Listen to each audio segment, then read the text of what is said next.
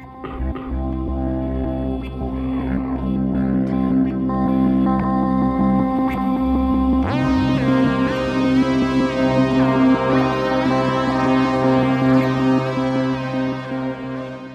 are the Mystery History Podcast. I'm Allison. And I'm Rachel. Welcome to episode 73 on Mr. Kurt Cobain. Yep. This is going to be a wild ride, folks. Is it? Maybe. They always are. They always are. Aren't they? So before we get into the nitty gritty of Mr. Cobain, we've got a few things to talk about business-wise. Rachel, who are we shouting out? Jeremy, as always, for all of the fantastic graphics that he supplies for our episodes. Continues to amaze us every week. The one for Kurt Cobain that he put together is fire, as the kids like to say. As those kids like to say, his stuff is so much better than we ever could have hoped. Yeah, his creativity is off the chain. And just like how he puts our logo in everything, I just love it so much. Yeah, I have no idea how he does it. He's amazing. And you can follow him on Instagram at rusthate77 and give him some love. We love him. Yeah, and we would appreciate it if you guys loved him too. Yes. Thank you. Yes.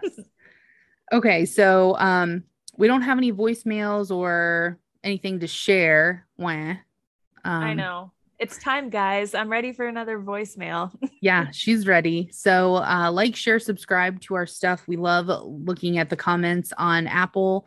Send us a message on Instagram, Facebook, email us at mysteryhistorypod@gmail.com. If you give us some love, we will shout you out on the show and read your comment.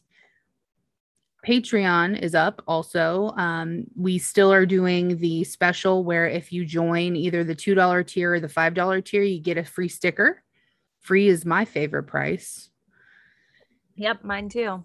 And the discount codes are back for merch. So you can get 10% off if you join the $2 tier or 20% off if you join the $5 tier. Why don't you talk? It is. And winter's coming, y'all. You need sweatshirt. Get some hoodies. Yeah. I know we need to order off of our own stuff because I need a hoodie right now. And they're good quality. Yes, they are. I'm excited. I need one. And it's still too hot just the second, but yeah, we're getting there. I'm excited. This week on like Wednesday or something, it's supposed to be like 61 is the high. And I'm so excited. For the whole day? Really? Yeah. Oh man. This is Halloween. Taking a turn. I know. We decorated for Halloween last weekend. Yeah.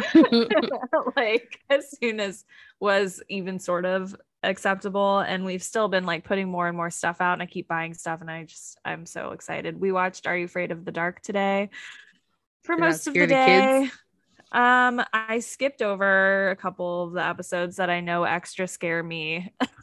They were pretty intense.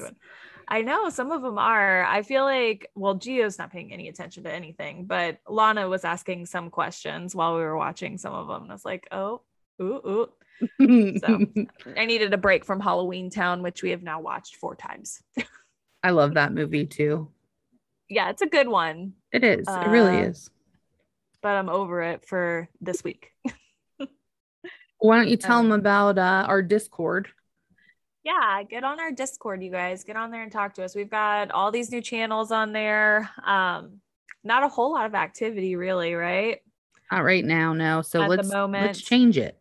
Yeah, let's change that. Let's get on there. Let's all chat. It's spooky season now, so we have things to talk about. Yes, so let's do it. Okay. We are going to be doing a giveaway. It's our time. It's Halloween. The time is upon us. So we're going to be posting something on our Facebook and our Instagram that gives the rules of this giveaway. But you'll get a point for each one that you do. So if you like us on Facebook, if you like us on Instagram, tag 3 of your friends. And if you share our giveaway, and then you have to tag us in it though, so we can count you. But each one will be an entry to our t-shirt giveaway, and we're letting you choose whichever t-shirt you would like, and we will send it to you. This one's gonna kind of be a long time period here. We're giving you until October 14th, so there's no excuses. Everybody has time. And then we'll announce the winner, hopefully live at our Brownella meetup event. Yep, that's the plan. So for those points, just to be clear and make sure nobody is confused, you have to like us and tag 3 friends for a point. Yes. On Facebook. And then you can also do that on Instagram, and that would be 2 points. Correct. But you have to do both those things together and then share and tag us. So yeah, I'm excited, and I'm really excited for our meetup. Me too. Coming so soon. It really is.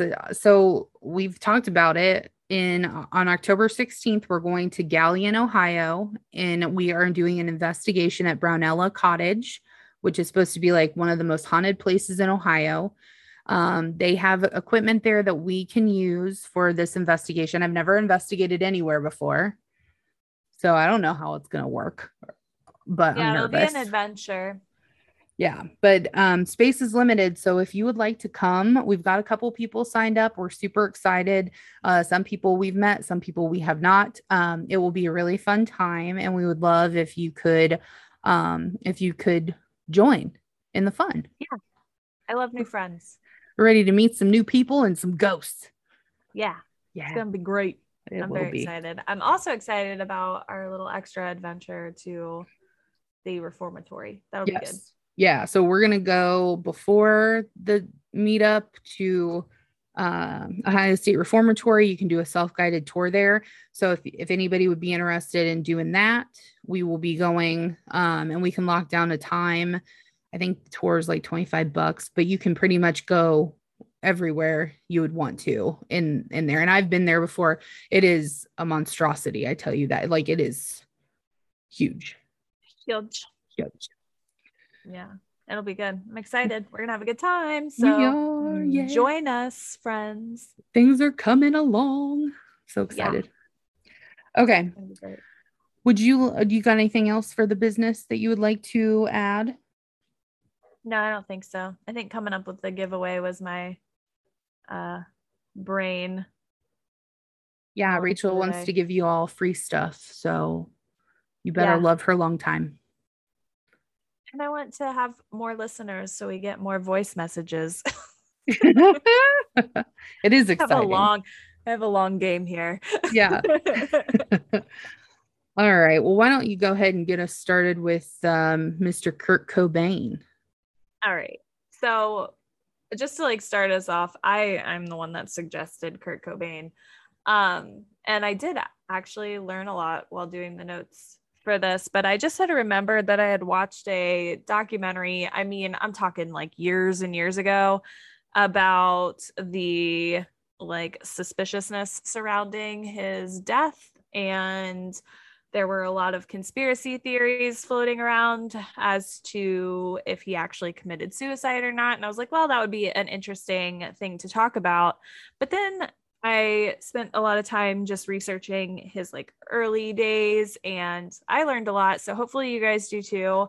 I thought it was interesting. So I'm going to start at birth, and we're going to work our way through it. So Kurt Donald Cobain was born at Grays Harbor Hospital in Aberdeen, Washington on February 20th, 1967. He was the son of waitress Wendy Elizabeth and automotive mechanic Donald Leland Cobain. His parents were married on July 31st, 1965 in Coeur d'Alene, Idaho, and his ancestry included Dutch, English, French, German, Irish, and Scottish. Wow. Just lots of us. Yeah, melting pot. Right. His Irish ancestors emigrated from Carrickmore in 1875, and researchers found that they were shoemakers. Shoemakers. Yeah. I thought that was interesting. I don't know why. I think other people's genealogy is interesting as well as my own. So I don't know. But, and they first settled in Canada, where they lived in Cornwall, Ontario, before moving to Washington. So that was his ancestry. And then he had a younger sister, Kimberly, who was born on April 24th, 1970. So just a few years younger. Yeah. So Cobain's family had a musical background. His maternal uncle, Chuck Fradenberg, played in a band called the Beachcombers. His aunt, Mary Earle, played guitar and performed in bands throughout Grays Harbor County.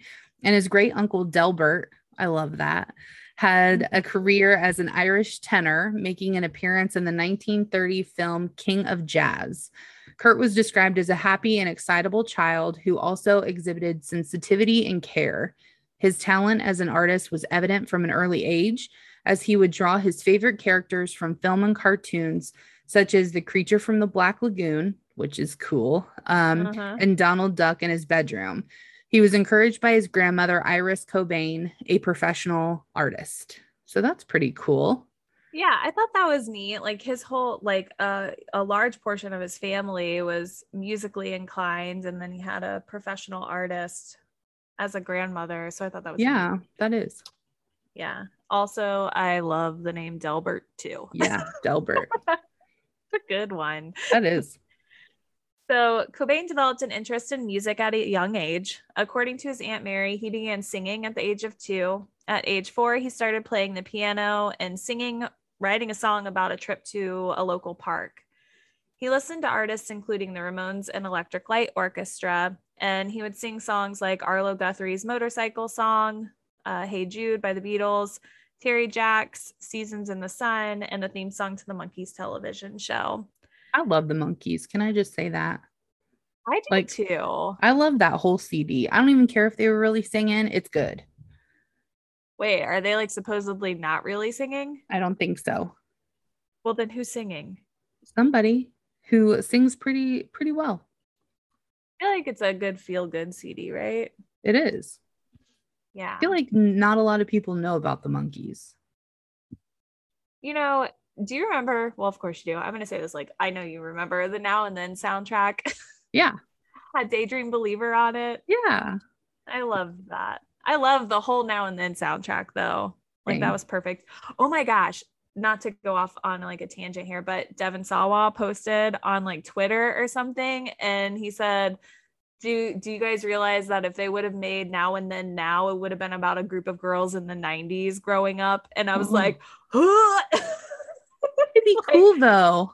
I know, when I was like, they should do that. Like, how cool would that be? But also, like, that makes me barfy thinking about the fact. But that's like us now. So, like, yeah, that would be about us. I'll be Rosie O'Donnell. You don't have to be Rosie O'Donnell. You could be Rita, Tom Hanks's wife. Okay. I feel like that's actually a closer fit for you. I appreciate that. Like, really. I was like, perfect. But yeah, I was like, that's so cool. So, and anyways, but yeah. I don't know. Love that. All right. They should do that though. And then they could get the people from Now and Then to play in Now and Then Now. Like as their like parents or something. Moms, yeah. Yeah. So cool. It's all planned out. We got it. We solve problems. You know, we really do. Yep. Okay, so somebody should hire us. Yeah. We have good ideas. We do. When Cobain was 9 years old, his parents divorced. He later said the divorce had a profound effect on his life, while his mother noted that his personality changed dramatically. Cobain became defiant and withdrawn. In a 1993 interview, he said, "I remember feeling ashamed for some reason. I was ashamed of my parents. I couldn't face some of my friends at school anymore because I desperately wanted to have the classic, typical family. Mother, father. I wanted that security, so I resented my parents for quite a few years because of that." And that was a time whenever, divorce was still a taboo thing. Yeah. I think it affected him a little bit more than it would the typical person though too. I don't know. I can't really say, but I was watching whatever documentaries on HBO Max right now. I put it down at the bottom as citing sources because I think I pulled some thoughts from there. But I heard him talking about it. Like they had video footage. I don't think it was of that 93 interview, but it's like, I don't know, it seemed like it affected him a little bit more than it did the average bear. Just, and I mean, I guess you'll find out why as we go through this a little bit more, but his parents found new partners after the divorce. Although his father had promised not to remarry, he married Jenny Weatherby, to Kurt's dismay. So when it says that he promised not to remarry, he actually like said, I'm not going to get married again. Yeah. After the divorce. And Kurt, I think, took that as a promise. I don't think he like, I swear really on my meant life, it, right? not, yeah, like you know how people are like, I'm in not that time doing that again. right. Yeah. And maybe he did promise at the time. Maybe he was like, yeah, no, I promise I'm not doing that again. But you know, just that changes as time goes on. So I don't know. I thought that was kind of interesting that as a child, he's like, he promised and then he got married again. And it was like very upsetting to him. So Cobain, his father, Weatherby, and her two children, Mindy and James, moved into a new household. Cobain liked Weatherby at first as she gave him the maternal attention he desired. And then in January 1979, Weatherby gave birth to a boy, Chad Cobain. And this new family, which Cobain insisted was not his real one, was in stark contrast to the attention Cobain was used to receiving as an only child or as an only boy. And he soon began to express resentment towards his stepmother. Cobain's mother began dating a man who was abusive, and Cobain witnessed the domestic violence inflicted upon her, with one incident resulting in her being hospitalized with a broken arm. Wendy refused to press charges, remaining committed to the relationship. Wow. Yeah, that's a hard thing for a child to see with all the changes and everything. I could see why he would feel that way. Like an upheaval, and then also just like turbulent in all of it. Cobain behaved insolently towards adults during this period and began bullying another boy at school. His father and Weatherby took him to a therapist who concluded that he would benefit from a single family environment. Both sides of the family attempted to bring his parents back together to no avail. On June 28, 1979, Cobain's mother granted full custody to his father, which probably sounds like the best thing for him. Yeah. Cobain's teenage rebellion quickly became overwhelming for his father, who placed his son in the care of family and friends. While living with the born-again Christian family of his friend Jesse Reed, he became a devout Christian and regularly attended church services. He later renounced Christianity, engaging in what was described as anti-God rants. The song Lithium is about his experience while living with the Reed family. Religion remained an important part of his personal life and beliefs.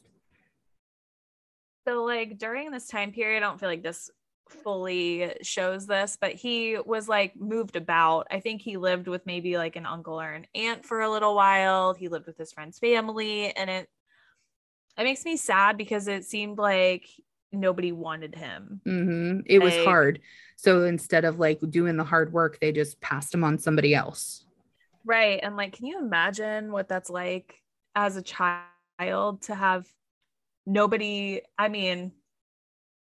say, you're staying here with us, we're going to make this work, like we love you, we care about you, and this is going to happen. Yeah. But instead, like, you're getting kicked out of places. I mean, I think something I saw said that he like stayed with like the uncle for like a couple weeks, and he was like, nope, or the aunt, whoever it was, they were just like, I can't do this. And it's just, I don't know, it would not feel good to be too much for people to want to and it also kind of rewards the behavior that if I act bad enough, I'll go somewhere else, and then I'll go somewhere else. Attention. Yeah.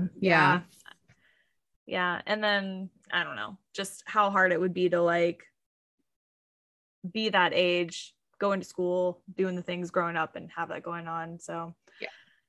Although uninterested in sports, Cobain was enrolled in a junior high school wrestling team at the insistence of his father. He was a skilled wrestler, but despised the experience. Because of the ridicule he endured from his teammates and coach, he allowed himself to be pinned in an attempt to sadden his father. Later, his father enlisted him in the Little League baseball team, where Cobain would intentionally strike out to avoid playing. I didn't know that was a choice. I totally would have done that in softball. Well, I mean, if you strike out, you don't have to run. So I mean, I guess I did probably strike out, just not on purpose.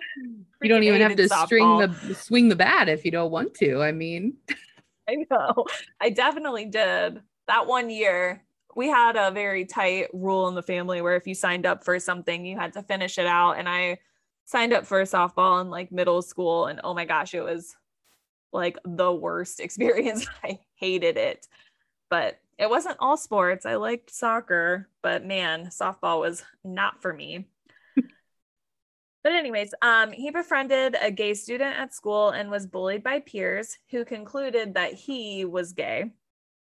And in an interview, Kurt said that he liked being associated with a gay identity because he didn't like people. And when they thought he was gay, they left him alone. He said, I started being really proud of the fact that I was gay, even though I wasn't. His friend tried to kiss him, and Cobain backed away, explaining to his friend that he was not gay, but still stayed friends with this boy. And according to Cobain, he used to spray paint God is gay on pickup trucks in the Aberdeen area. Police records do show that Cobain was arrested for spray painting on vehicles, but the phrase was ain't got no how whatchamacallit, which I don't know what that means. Me neither. That's a big old long word. Yeah, must have been on a pickup truck. Yeah. They must have got that part right. So he was arrested for that. Cobain often drew during classes, and he would draw objects, including those associated with the human anatomy, probably boobs. And that means, I was going to say dicks. Really? Well, if he wanted to keep up his gay appearance, maybe it was dicks or boobs. Yeah.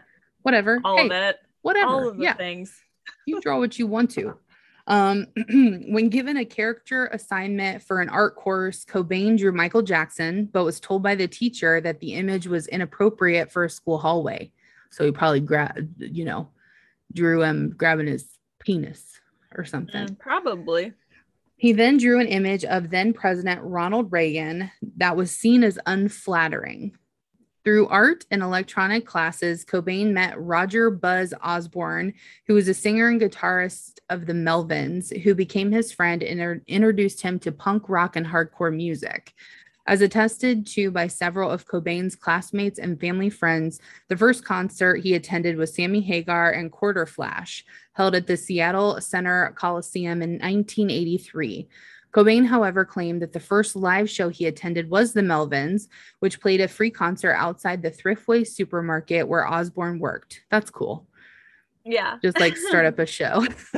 Cobain wrote in his journals of this experience, as well as in interviews, singling out the impact it had on him. As a teenager living in Montesano, I don't know. Yeah, Washington.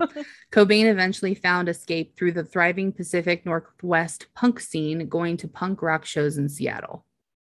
So I feel like that experience, like meeting this Buzz person, really opened up his musical experience and started him off on the track that led to Nirvana. That is too cool. Yeah. So during his second year in high school, Cobain began living with his mother in Aberdeen. And then 2 weeks prior to graduation, he dropped out of Aberdeen High School upon realizing that he did not have enough credits to graduate. And his mom gave him a choice. She said, you either need to get a job or you got to go. After 1 week, Cobain found his clothes and other belongings packed away in boxes. I know, right? Feeling banished, Cobain stayed with friends, occasionally sneaking back into his mother's basement. Cobain also claimed that during periods of homelessness, he lived under a bridge over the Wishkah River, an experience that inspired the song Something in the Way. His future bandmate, Chris Novoselic. Yeah, nailed it. Oh, wait, you know what? I'm dumb. I think there's just a missing space there. Chris Novoselic later said he hung out there, but you couldn't live on those muddy banks with the tides coming up and down. That was his own revisionism. So basically saying like he could not have lived down there for any period of time. He probably just hung out there. But like 1 week? Yeah, that's nothing. Yeah. That's like no time at all for a kid to Really, get a job. Like, chill out.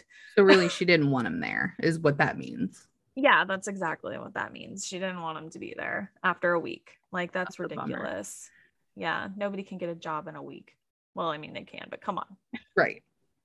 In late 1986, Cobain moved into an apartment, paying his rent by working at the Polynesian Resort, which was a themed resort on the Pacific coast at Ocean Shores, which was Ocean Shores, Washington, approximately 20 miles west of Aberdeen. During this period, he traveled frequently to Olympia, Washington, to go to rock concerts. And during his visits to Olympia, Cobain formed a relationship with Tracy Marinder, and the couple had a close relationship, but one that was often strained with financial difficulties and Cobain's absence when touring. Mariander supported the couple by working at the cafeteria of the Seattle Tacoma International Airport, often stealing food. That just makes me sad. People are so poor that they have to steal food. I hate that.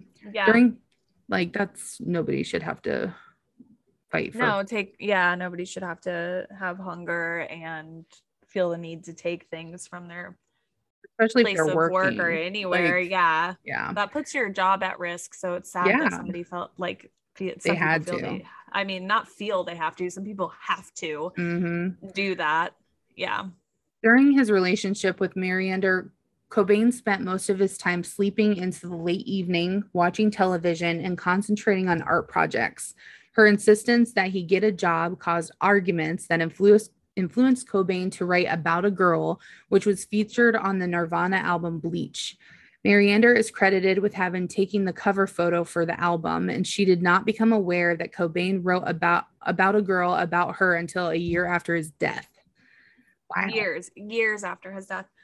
I feel like this is a little, so I think it's interesting because there's so much conflicting information, and even something as simple as this is conflicting to what I had seen, because when I watched that documentary that's on HBO Max, Mariander was on the documentary. They interviewed her, and basically it sounded to me like she was saying, she spent all this time working and was supporting him so that he could do his art. Yeah. And was giving him time to do that. It sounded like she wanted him to be doing that. And then when they split up, she made it sound like they split up because he just got too big. Oh, he dropped her whenever he hit it big. Oh. Yeah, that's kind of what it made it sound like. So it, that's a little bit of, that's really completely conflicting with this, because this makes it sound like she was naggy. And when they interviewed her, she basically said, I was supporting him to give him the opportunity to do these things. So at the same time, if you have to steal from your job because you don't have enough money, that's not nagging. That's just you got to do what survive here. Yeah, get a freaking job and do art after work. Right. Yeah. Yep. I had to defend her. No, that's fine. I get it. I mean, I see that as well. And it sounds like he was not, he was just staying home all day, sleeping weird hours and doing whatever he wanted. So I don't know. So soon after a separation from Mariander, Cobain began dating Tobi Vail. And she was an influential punk scenester of the riot girl band Bikini Kill. Have you heard of Bikini Kill? Yes. Yeah. You've probably seen pictures of her if you don't know who Tobi Vail is. Because I don't remember what the show was called, but there was something with Amy Poehler in it. Do you remember that? Mm-mm. Did you watch that? No. So there's this, it's about a girl in high school. But Amy Poehler is her mom, and they're I honestly can't remember all the way what the movie is about, but there's a picture that it has Amy Poehler's head on it because she used to be a punk rocker, and it's literally a picture of Tobi Vail and her band with Amy Poehler's head on her head. I'm pretty sure. Oh, really? Yeah. I was hey, but I'm looking her up when I saw now. The picture. She's a cutie. Yeah, she's pretty cool. Yeah. So after meeting Vail, Cobain reportedly vomited overwhelmed with anxiety caused by his infatuation with her. So he thought she Wow. was so cool, he straight threw up. And this event inspired the lyric, "Love you so much it makes me sick," in the song Aneurysm. While Cobain regarded Vale as his female counterpart, his relationship with her waned. He desired the maternal comfort of a traditional relationship, which Vale regarded as sexist within a countercultural punk rock community. Vale's lovers were described by her friend Alice Wheeler as fashion accessories. Cobain and Vale spent most of their time together discussing political and philosophical issues. And then in 1990, they collaborated on a musical project called Bathtub is Real, in which they both sang and played guitar and drums. They recorded their songs on a 4-track tape machine that belonged to Vale's father. In Everett True's 2009 book, Nirvana, the biography, Vale is quoted as saying, "Kurt would play the songs he was writing, I would play the songs I was writing, and we'd record them on my dad's 4-track. Sometimes I'd sing on the songs he was writing and play drums on them. He was really into the fact that I was creative and into music. I don't think he'd ever played with a girl before. He was super inspiring and fun to play with." Huh. So it sounds like they were like a good match, but she was not into like being a one-man band. Yeah, like didn't want the conventional relationship, and that it kind of just died out from there. Yeah. Slim Moon described their sound as like the minimal, quiet pop songs that Olympia is known for. Both of them sang, and it was really good. Cobain's relationship with Vale inspired the lyrics of many of the songs on Nevermind. While he was discussing anarchism and punk rock with friend Kathleen Hanna, which was another member of Bikini Kill, Hanna spray painted "Kurt Smells Like Teen Spirit" on Cobain's apartment wall. Teen Spirit was the name of a deodorant Vale wore, which I wore, and you wore. I wore that too. I wore the purple kind. Wore that. I think I wore the green kind. Was that a color? Yeah, I think so. Yeah. Cobain, unaware of the deodorant, interpreted the slogan as having a revolutionary meaning, and it inspired the title of the Nirvana song "Smells Like Teen Spirit." How much do you love that story? Oh yeah, I had not like known that, which why would I? But I think it's funny that a rocker from Bikini Kill wore Teen Spirit deodorant. Like, how many options were there? That I don't know. I feel like she'd be more of like a secret person. But hey, you know. Yeah, I don't know. Teen Spirit was cheap. It was great. And it smelled really good. And it was probably full of terrible chemicals. Yes. All of the above. It did smell really good.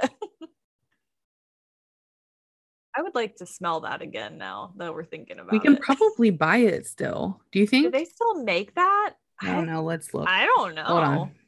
Oh, you're gonna find out right now. Deodorant. This is like gonna it leads into a rabbit hole of all the things. Do they still make it? Yeah. Shut up. Oh my god, they did have a green kind. It was Cool Coconut. Mine was Berry Blossom. Cool Coconut does not sound like something I would wear. Sweet Strawberry and Pink Crush also. No, I guess it was Cool Coconut. Yeah. Sounds more like you than all the other ones. Yeah, that must have been it. Ooh. Do you remember those little sprays? That who made those? It was I know who you're talking about. Those? It's Calgon, wasn't it? Calgon Take Me Away. I had the blue one. They still make those. Oh, and I used to wear the like Hawaiian one. Yeah. Is that what we're talking about? Okay, yes. That's not what I was talking about, but yes, I remember what you're talking about now. Yeah. Well, Morning Glory. Morning Glory, yes. And I used to wear the Hawaiian one that was like yellow or white spray colored yellow, I think. Hawaiian Ginger. Yeah, that's what I used to wear. Ooh, do they still make those? They do. Oh I think gosh. I have some in my bathroom right now, actually. The Morning Glory stuff? Yeah. Oh my god, that is so funny. Kicking it old school, man. I used to wear So Pink from Gap too. That was my favorite. It smelled like grapefruit. They don't make that anymore. I wish they did. I would buy it still. Man. I wasn't talking about that though. I was talking about, do you remember those really small? I think they were like smaller, and it came with like a bunch of different ones, and there was like one with like a moon on it and one with like, Do you remember what I'm talking about? I don't remember you that. Guys, help me. If anybody remembers what I'm talking about, comment. It's going to be really hard for me to Google what I'm talking about, but you don't remember those? No. They were so good. There was a whole bunch of different ones that you like that smelled different, and they're whatever. They were great. All these old smell things. I don't know. I was trying to search for it and I couldn't find anything. So yes, if you know what she's talking about. Yeah, there was like a light blue one with a moon on it. I feel like that was one that I really liked. And a peace sign, a pink one with a peace sign on it. Were they roller? Like were they rollers? I think they were rollers. I think I remember. You know what I'm talking about. Hold on. Hold the phone. I'm listening to you typing away over I'm gonna find this. I know exactly what you're talking about now. They were rollers. There's a purple one. Yeah. It was like what was on it. What was that? Old. What's the old? I don't know why Lip Smacker is like coming in my head. Yeah. Like maybe they made that. I have to do more digging, but I know exactly what you're talking about. Let's do 90s. Was it the 90s? Yeah. Yeah, it was definitely the 90s because we were not. That's not it. You know, aged. We were definitely little babies. But yeah, they used to do that. And I think, do you remember the Lip Smacker? I think it was Lip Smackers that did like the pop-up lipstick. Yeah. And we would have like the coffee kind. Yeah. We're like, I do remember that. Grade with all this crap on our face. That cracks me up. Oh, man. Cute. Oh, the good old days. Anyways, so Smells Like Teen Spirit got inspired from Teen Spirit deodorant, which we wore. Which was good. Back in the days. Yeah. It was good. It was good. It was worth making a song about. Yeah. I'm glad somebody did it. But yeah, so I thought that was cool. So moving into the time frame of Courtney Love, there are differing accounts of the date that Kurt first met Courtney Love, although the actual events, they all basically remain similar.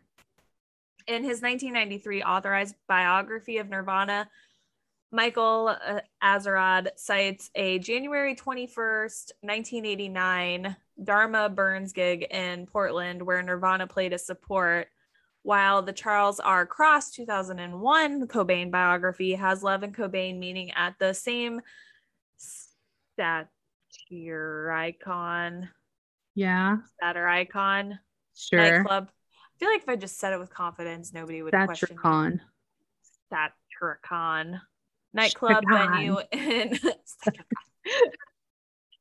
venue in Portland, but a different Nirvana show on January 12th, 1990, when both still led ardent underground rock bands. So long story short, they met at a concert, Nirvana's concert, them in support.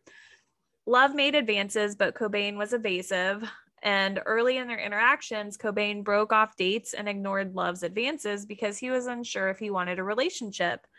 Cobain noted, "I was determined to be a bachelor for a few months, but I knew that I liked Courtney so much right away that it was a hard struggle to stay away from her for so many months."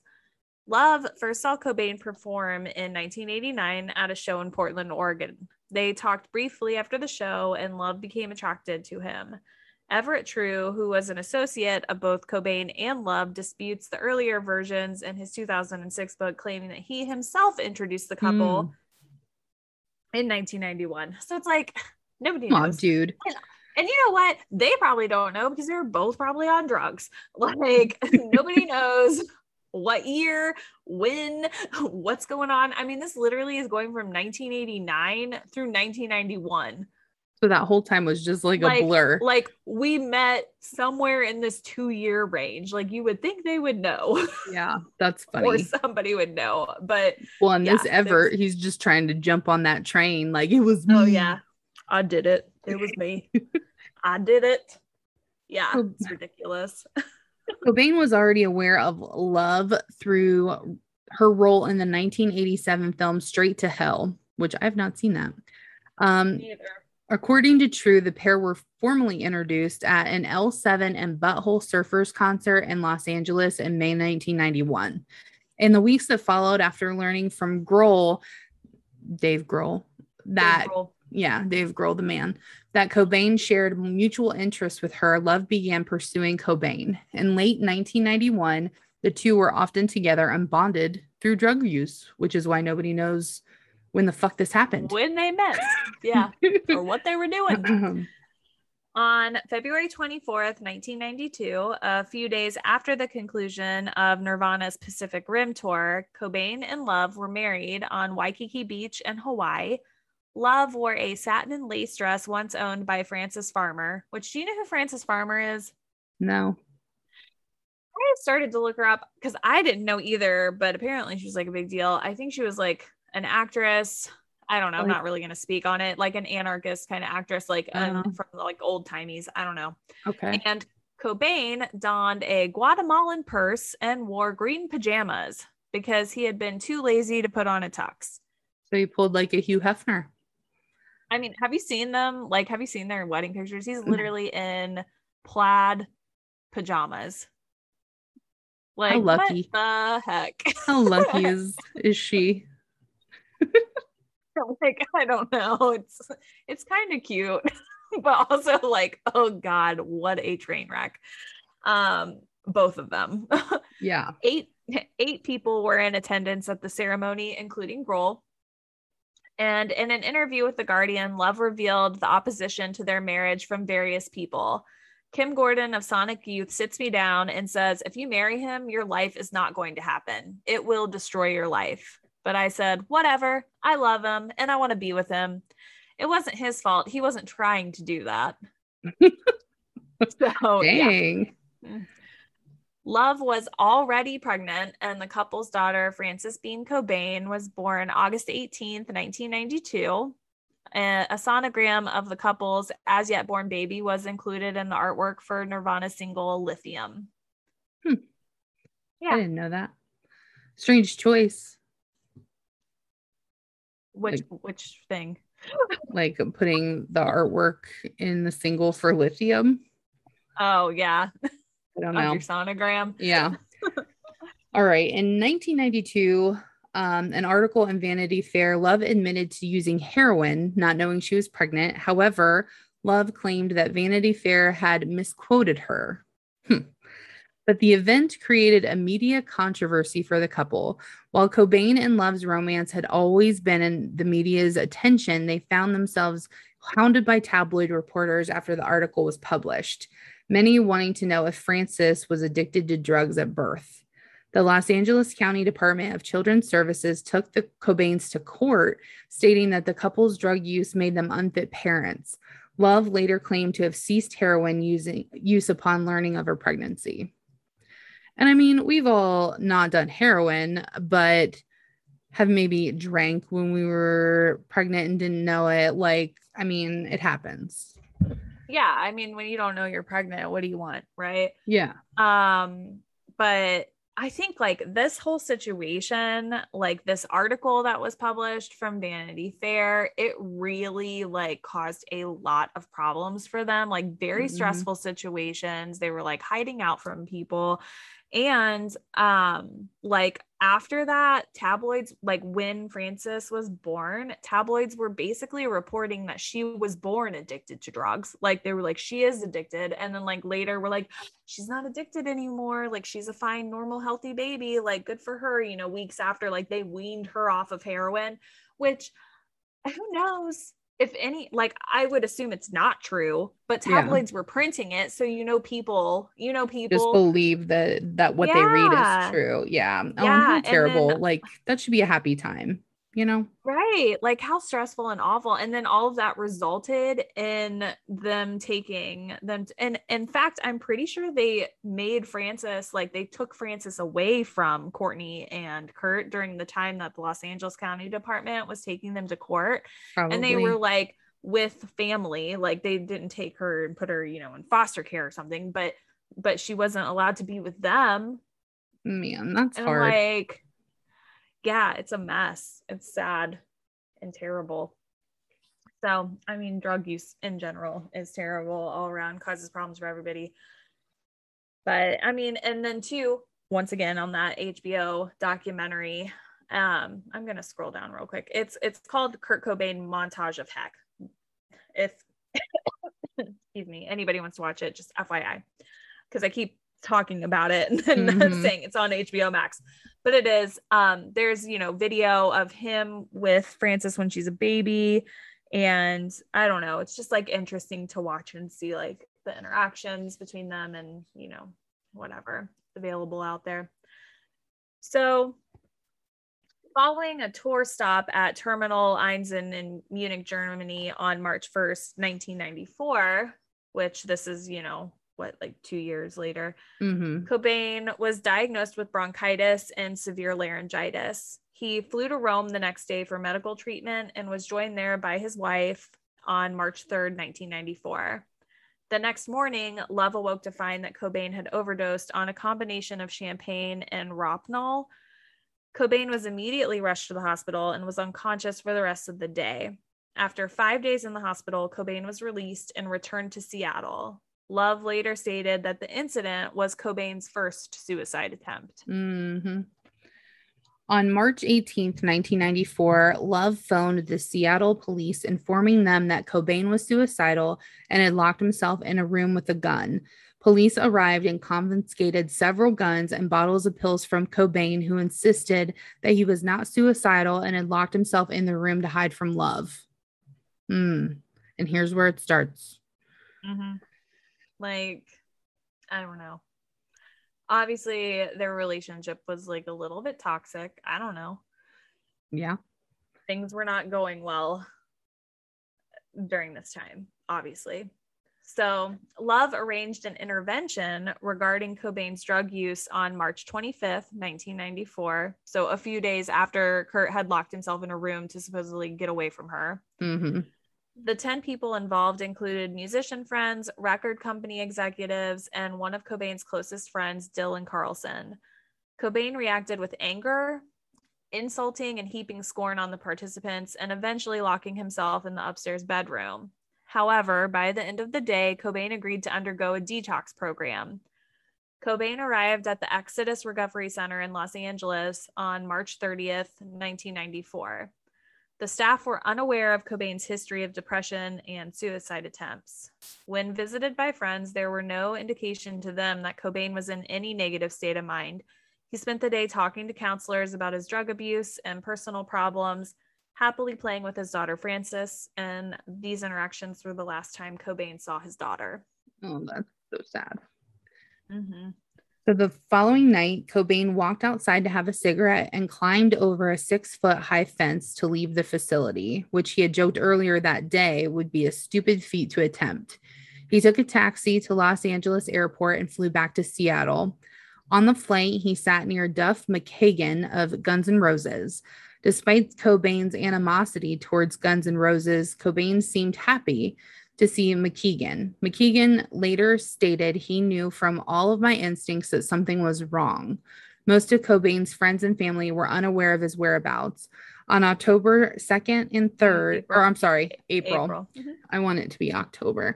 April 2nd and 3rd, Cobain was spotted in numerous locations around Seattle. On April 3rd, Love contacted private investigator Tom Grant and hired him to find Cobain. Cobain was not seen the next day. On April 7th, amid rumors of Nirvana breaking up, the band pulled out of the 1994 Lollapalooza festival. That's a big deal. So, yeah, huge. And like things are falling apart. Yeah. Obviously. On April 8th, Cobain's body was discovered at his Lake Washington Boulevard home by electrician Gary Smith, who had arrived to install a security camera. Apart from a small amount of blood coming out of Cobain's ear, the electrician reported seeing no visible signs of trauma and initially believed that Cobain was asleep until he saw the shotgun pointing at his chin. A suicide note was found addressed to Cobain's childhood imaginary friend Boda that stated that Cobain had not felt the excitement of listening to as well as creating music, along with really writing, for too many years now. A high concentration of heroin and traces of diazepam were also found in his body. Although conductor David Woodard had built a dream machine for Cobain. Yeah.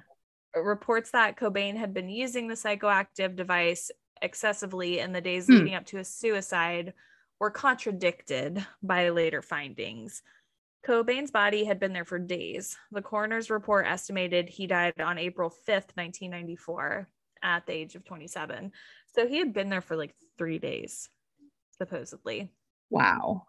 And was Courtney there? No. She was not. I'm pretty sure she was in a rehab facility. Okay. I don't know if we talk about that later or not, but I think that's potentially where she was. So she had hired a private investigator to find him on the 3rd. Because nobody knew where he was. Because she didn't know where he was at, and nobody, like, he had been seen around town and stuff, but like nobody knew. She didn't know exactly where he was. He wasn't in contact with her, supposedly. And then I thought this dream machine bit was interesting. There's like an interview where Kurt's talking about this dream machine, and it's just like, it's what you think it is, where they put something on your lights and it's like strobe lights, and you have like sensory deprivation kind of stuff going on, and supposed to relax you and put you into like a weird state, I guess. But so Cobain had been using that, but I don't know, I guess there were reports that he was using it excessively prior. Wonder if like you could have a bad trip from it or something. I would imagine. Yeah. Like, I think you can have a bad non-drug induced trip with one of those too. Yeah, right. I don't know. Yeah. Okay. A public vigil was held on April 10th, 1994 at a park at Seattle Center, drawing approximately 7,000 mourners. Pre-recorded messages by Novosek and Love were played at the memorial. Love read portions of the suicide note to the crowd. That's kind of weird. Crying and chastising Cobain. Near the end of the vigil, Love distributed some of Cobain's clothing to those who remained, which is also weird. Grohl said that the news of Cobain's death was probably the worst thing that had happened to me in my life. I remember the day after that, I woke up and I was heartbroken that he was gone. I just felt like, okay, so I get to wake up today and have another day, and he doesn't. Sad. Billboard reporting from Seattle on April 23rd stated that within a few hours of Cobain's death being confirmed on April 8th, the only remaining Nirvana titles at Park Avenue Records on Queen Anne Street were 2 heart-shaped box import CD singles. A marketing director at the 3-store Cellophane Square chain stated that all 3 stores sold out about a few hundred CDs, singles, and vinyl by the morning of April 9th. A buyer at Tower Records on Mercer Street said, "It's a pathetic scene. Everything is going out the door. If people were really fans, they would have had this stuff already." That's true. So, but it's human nature, though, too, I think, to want to hear and listen. Because, like, just like whenever Prince died, I listened to Prince in my life, but I really listened to it after he passed just because it brought it up. You know, I don't know. Yeah, it makes you think about it, and you're like, oh, I want to be, I don't know, it makes you feel like you're a part of it a little bit more. Like, I don't know. Yeah, same. Yeah. I think I do the same thing where I'm like, oh, I'm gonna check that out. Yeah, more than I have been. So Grohl believed that he knew Cobain would die at an early age, stating that sometimes you just can't save someone from themselves, and in some ways you kind of prepare yourself emotionally for that to be a reality. Dave Reed, who for a short time was Cobain's foster father, said that he had the desperation, not the courage to be himself. Once you do that, you can't go wrong because you can't make any mistakes when people love you for being yourself. But for Kurt, it didn't matter that other people loved him. He simply didn't love himself enough. Isn't that line like so interesting? It gave me goosebumps. Like when I saw it the first time when I was taking notes, I was like, wow. I don't know. It hits me some sort of way. Like he had the desperation, not the courage to be himself. Like separate. But then at the end, when it says it didn't matter that other people loved him, he simply didn't love himself enough. Like, oh, I think that happens a lot. Yeah, it does. Think about, I mean, I can think about people in my own life that I feel like this way about. I think that's why it makes me cry. Yeah. Because you can't love somebody into taking care of themselves into like being mentally okay. Yep. You can't love people into that. They have to figure it out themselves. So like, I don't know, that just like feels like a weight. Yeah. Yeah. I don't know. I don't know. That just hit me a certain way. Yeah. But a final ceremony was arranged for Cobain by his mother on May 31st, 1999. So like A while. a fair amount of time later. Yeah. And was attended by both Love and Tracy Marander. As a Buddhist monk chanted, daughter Frances Bean scattered Cobain's ashes into McLean Creek in Olympia, the city where he found his true artistic muse. And then there's a bench in Viretta Park through tribute graffiti that has become an improvised kind of memorial to Cobain. And his death has since been a topic of public fascination and debate. His artistic endeavors and struggles with heroin addiction, illness, and depression, as well as the circumstances of his death, have become a frequent topic of controversy. According to a spokesperson for the Seattle Police Department, the department receives at least one weekly request to reopen the investigation, resulting in the maintenance of the basic incident report on file. Wow. Yeah. In March 2014, the Seattle police developed 4 rolls of film that had been left in an evidence vault. No reason was provided for why the rolls were not developed earlier. According to the Seattle police, the 35 millimeter film photographs show the scene of Cobain's dead body more clearly than previous Polaroid images taken by the police. Detective Mike Sienski, a cold case investigator, was instructed to look at the film because it is 20 years later and it's a high media case. Sienski, I think I'm saying that wrong each time, but stated that Cobain's death remains a suicide and that the images would not have been released publicly. The photos in question were later released one by one weeks before the 20th anniversary of Cobain's death.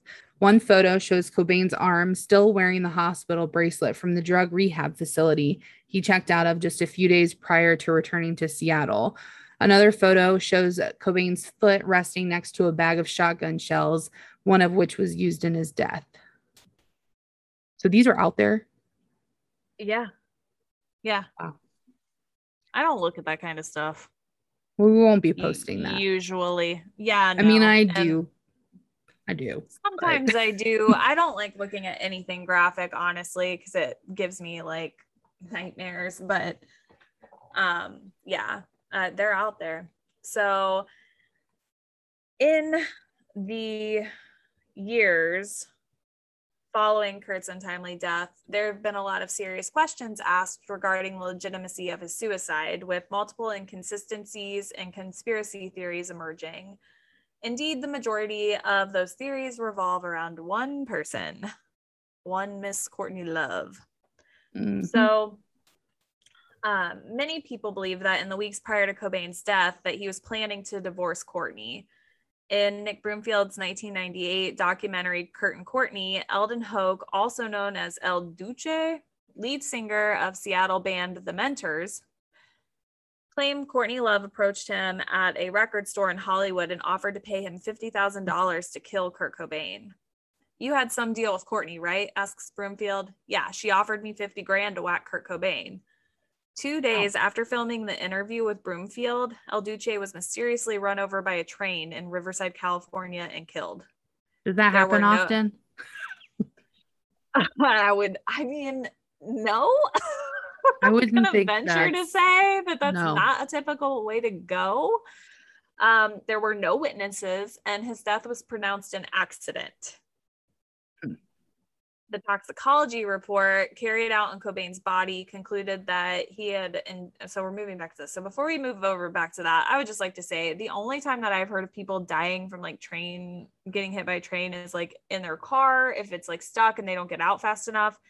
And then 2, where I went to college, there was unfortunately train tracks, like a bunch of train tracks running in between our campus and where the bars were.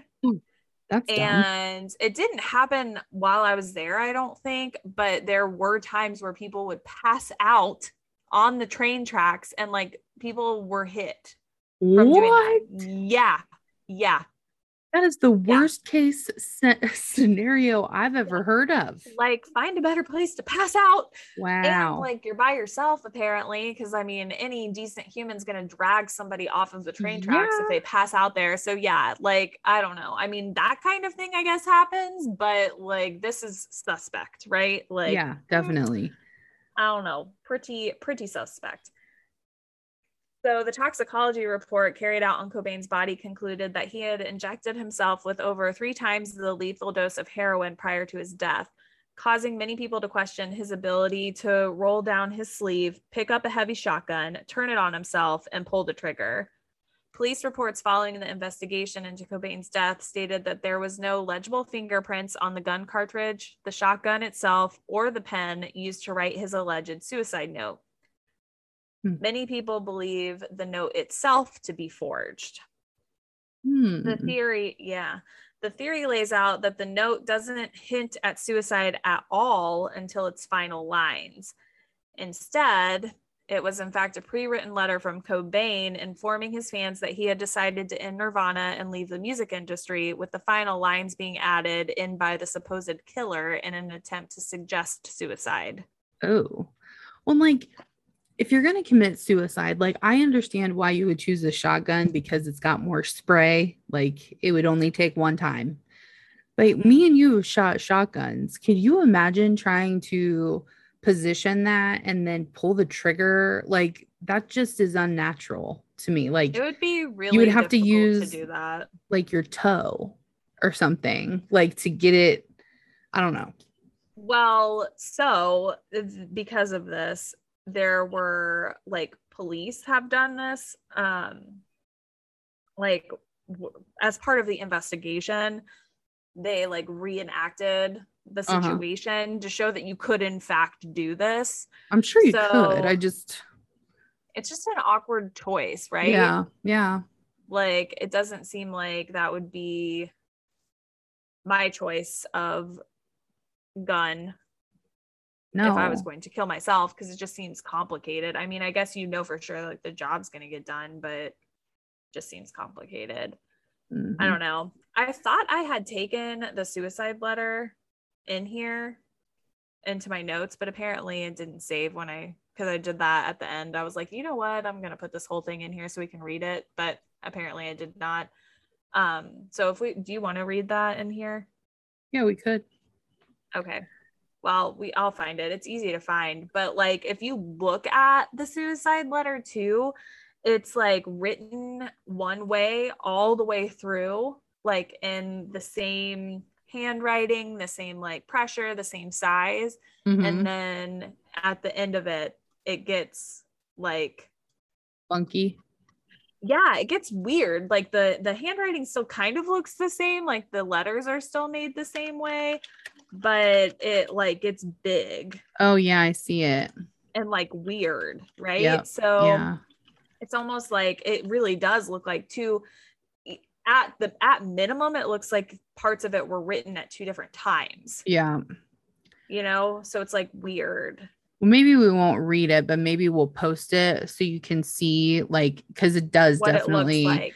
Yeah, it definitely looks like it was. I don't know if maybe he just got tired or he was trying to fill the pages, but I don't even know if the handwriting really. It doesn't look the same, does it? Like part especially of it Francis. Does. Like for Francis, that does not look like that. Looks like more bubbly. I mean, I'm not a freaking handwriting analysis person, but it just it looks weird. It does look weird. Well, and if you like actually read the letter, like it's true. It does sound like he could be writing to say like, I'm over this. I can't do this anymore. Like with Nirvana. Yeah. Not like saying that this is like, I'm done. And like at the end of it, he puts like, I don't have the passion anymore. And so remember, it's better to burn out than fade away. And then signs his name, like signs peace, love, empathy, Kurt Cobain. And then at the end, it's like basically like a PS. Yeah. Part. And that's the part that makes it seem like a suicide note. And it's all this like added portion. It's so bizarre. And it's bizarre to me that I know they had people like look at it and I don't know. I just feel like that part alone is like so effing suspicious. Yeah. Like that is the one thing. Cause like I would buy that he killed himself. You know, he sounds depressed. It sounds stressful. He sounds sad. And it's clear too, like through different things that he was not happy with his music. Like if you watch interviews, he's like, this is bullshit that he has to interview with like places that shouldn't even be listening to his music, you know? Like he didn't want mainstream people to be buying into his music. It seemed like he wasn't writing it for everyone. He was writing it for particular people. Yeah. Like a certain kind of person. And, you know, I think he was like dismayed with that. So it's just like, I could buy that he killed himself, but then the suicide letter, quote unquote, is just like so freaking questionable. Yeah. I don't know. Okay. So we'll post that on Instagram and Facebook so you can see the difference of the beginning and then the bottom gets a little crazy. So perhaps the largest advocate for the reinvestigation into Cobain's apparent suicide is in fact Tom Grant, who was the private investigator hired by Love following his initial disappearance that we talked about. Grant told the New York Daily News in 2016 that he believes Courtney Love is a psychopath and sociopath. He claims that Love was involved in a conspiracy in the death of Kurt Cobain. A former detective with the Los Angeles County Sheriff's Department, Grant ultimately came to the conclusion citing several motives, one most likely being money and Cobain's supposed plans to divorce her.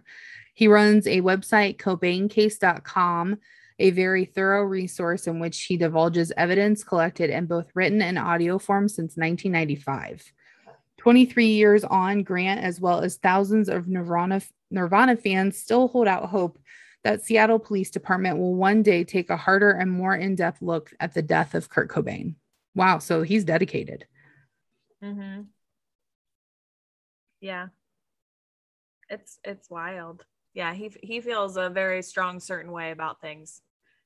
So for the rest of this, I basically this is like rehashing what we've already discussed, but like broken out. So these are like the different articles of evidence against the official theory of suicide. The first one being Kurt's heroin levels. So Cobain had taken heroin shortly before killing himself, and drug paraphernalia was found next to his body.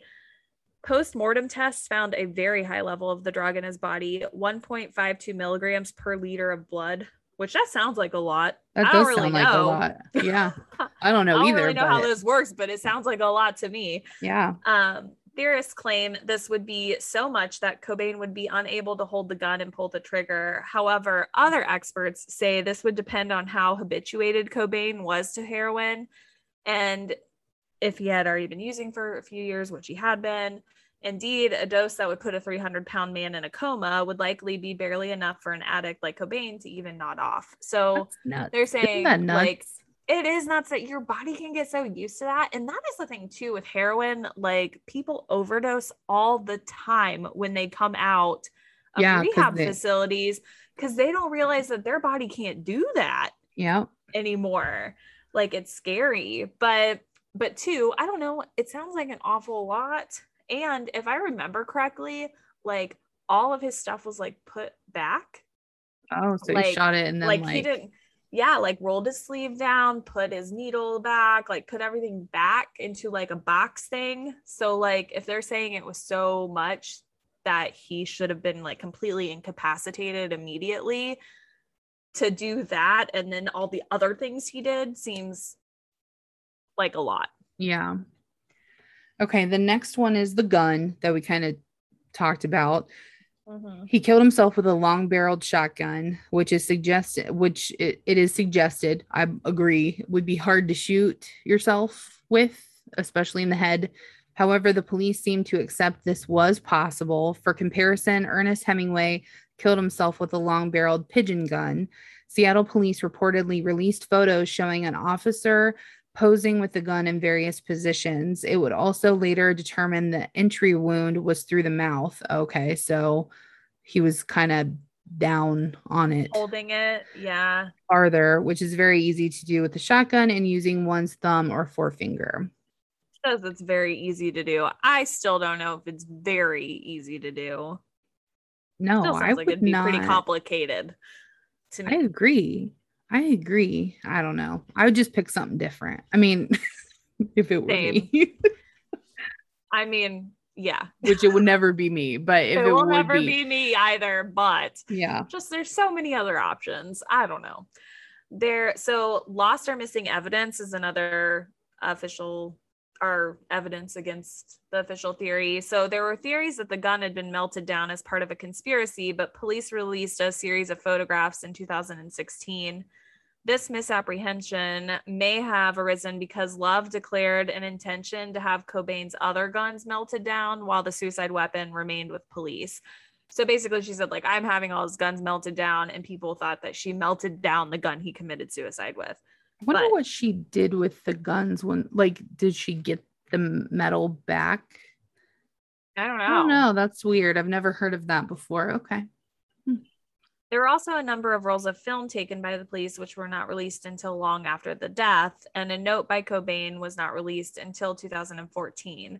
So this drip, drip, drip of information fueled conspiracy theories. So all that time had gone by where there was like notes not released, there were pictures unreleased, all of that. Tom Mhm. Grant claimed that Seattle police either botched the investigation or deliberately lied to cover up the true culprit. And whenever they do that, whenever they give little itty tiny bits of information, all it does is create a conspiracy because you're trying to fill in the holes yourself. And then, the internet is what the internet is, and all they can do is talk about what they think happened. And then the next thing you know, that was, it's just like telephone.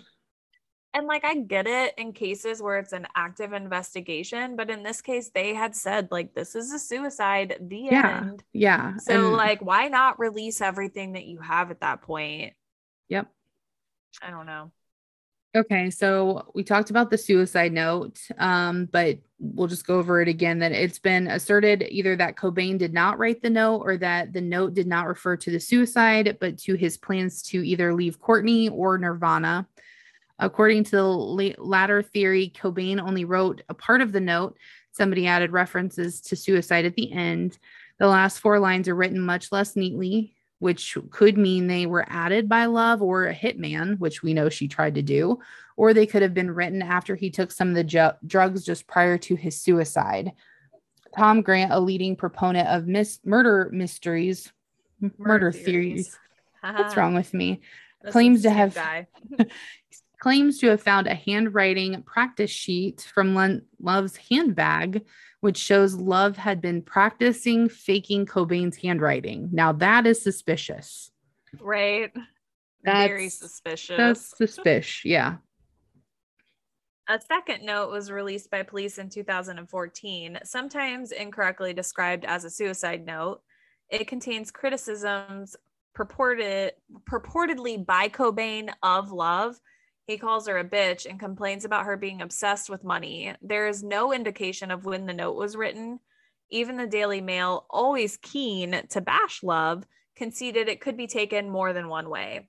Was the note written in anger by a resentful Cobain, desperate to escape his unhappy marriage, or was it a play on words penned with the knowledge of love that the musician carried around to remind him of their unconventional bond? Who knows, right? Later, Love stated that she had written the note. So later she said she wrote this note, a claim supported by two sources who examined the handwriting, including Love's sister, Nicole John Carroll, and a former employee of the Kurt Cobain estate who has closely examined Cobain and Love's journals. So somebody who had read through their journals. Additional comparisons between the note and other samples of Love's writing had lent support to this claim. So who knows if my husband was carrying around a note that said that I'm a bitch that loves money. I mean, where's the lie? But also not cool, dude. Not cool. That's not how I want to be remembered. Right. All right. So there were also claims that Courtney lied about an earlier suicide attempt. So Cobain overdosed on Rohypnol in March 1994 and was hospitalized in Rome, Italy. At the time, Love said that Cobain had attempted suicide, while a doctor was treating him reported that it didn't look like a suicide. This could be seen as an attempt by Love to promote the idea that Cobain was suicidal. However, it only is circumstantial evidence at best, and if you believe Love planned to kill Cobain because he announced he was leaving her, which was the most plausible motive, you would have to construct a timeline that includes Love finding out about his plans well in advance, dropping hints of suicide, and then waiting a month before killing him. So that would be a very drawn out, long end game there. Playing a long game. It wasn't just like a crime of passion. Right. Yeah. Like she was planning it for a while, if that was the case. The last thing is that same PI, Tom Grant, claimed that Cobain's lawyer, Rosemary Carroll, told him that Cobain was planning to change his will to exclude Love as part of plans to leave and divorce her. This could be a motive for Love to murder him. However, Carroll has since refused to comment, so it's hard to know if that was fact or not. She won't comment on whether or not that was really happening. So, I mean, that there would be huge. Yeah, that's a lot of money. And if he was going to change his will as part of his plan to divorce her, I wonder how far in advance he would have like said that, and maybe Love found out. I mean, who knows? That's a huge thing. So I don't know. But basically, yeah. I don't know what I feel. I don't know. Yeah, it could go either way, like really. But how does that? I always thought I knew. Did you know all of this stuff? No, I always thought that I just knew that the bitch killed him. That's all I knew. Yeah. But I don't know if that's true. Who knows? I mean, it could go either way. So really, it's just, this is like a really tragic story of his life and ended way too soon. And yeah. Wow. What do you think? What do I think? Yeah. In my soul, I think she killed him. Not personally, but I think she was the cause.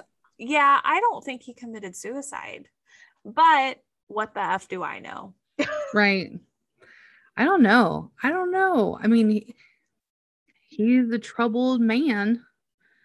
Yeah, he was definitely troubled and was stressed. And I'm sure like stressed beyond belief at this point, having a young child and doing tour. And like I said, I think it's pretty clear like he was not really happy with where his fame was going. It's so interesting to me when people are like, let's start a band, let's like do this thing. And then they're like, shit, I did not want to be famous. Yeah. Like, I really don't think he wanted to be famous. And he just wanted to be in the scene.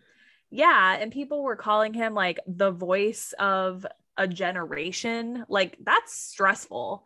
Yeah. So I don't know. I mean, he had a lot going on. So that's why, like, for me, I don't know. I could see it going either way.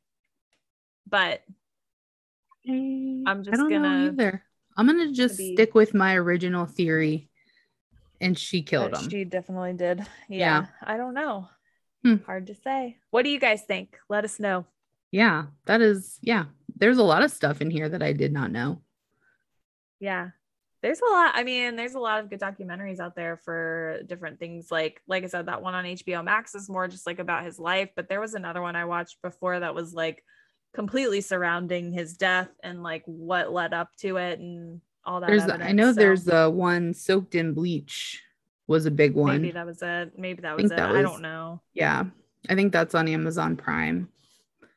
Yeah, I can't remember now what it was, but there's a lot of documentaries out there about him. So I don't know. And then let's just say before we end this, what about this freaking kid with the child pornography thing, because his wiener was out on the Nirvana album, trying to sue them? Are you joking me, dude? What a total joke. I mean, it would be one thing if like he was somehow taken advantage of, but like there's pictures of him recreating this every year. Like, oh yeah, that looked like it was real traumatic for you. Right. The point is that you don't have any money, and this is what you have to do to try to get some, and that's sad. Like, stop. And you should stop. Because you're fine and you're famous. Your little baby wiener in the pool is famous. Yeah, like what an opener. It was an opener. You can't do it now because everybody's like, what a total little bitch. Right. You ruined it. Freaking ruined this it for yourself. So ridiculous. It had so many chicks. Yeah, what a mess.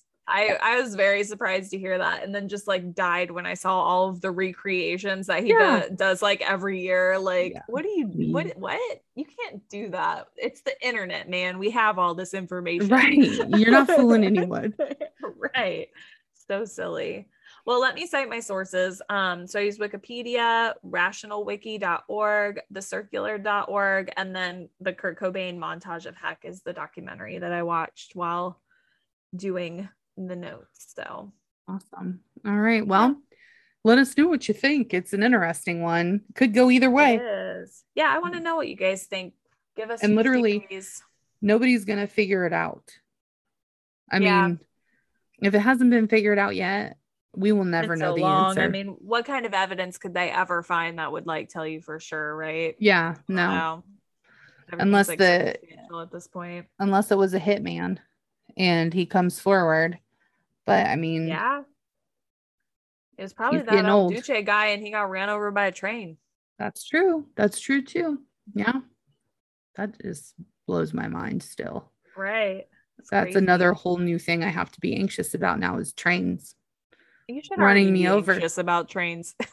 I mean, I just didn't know that they could do that. Yeah, they can. Okay. Yeah, so great for my anxiety. All right. Well, we hope that you all have a good week. And have a lovely one. We will see you next time. Bye. Bye.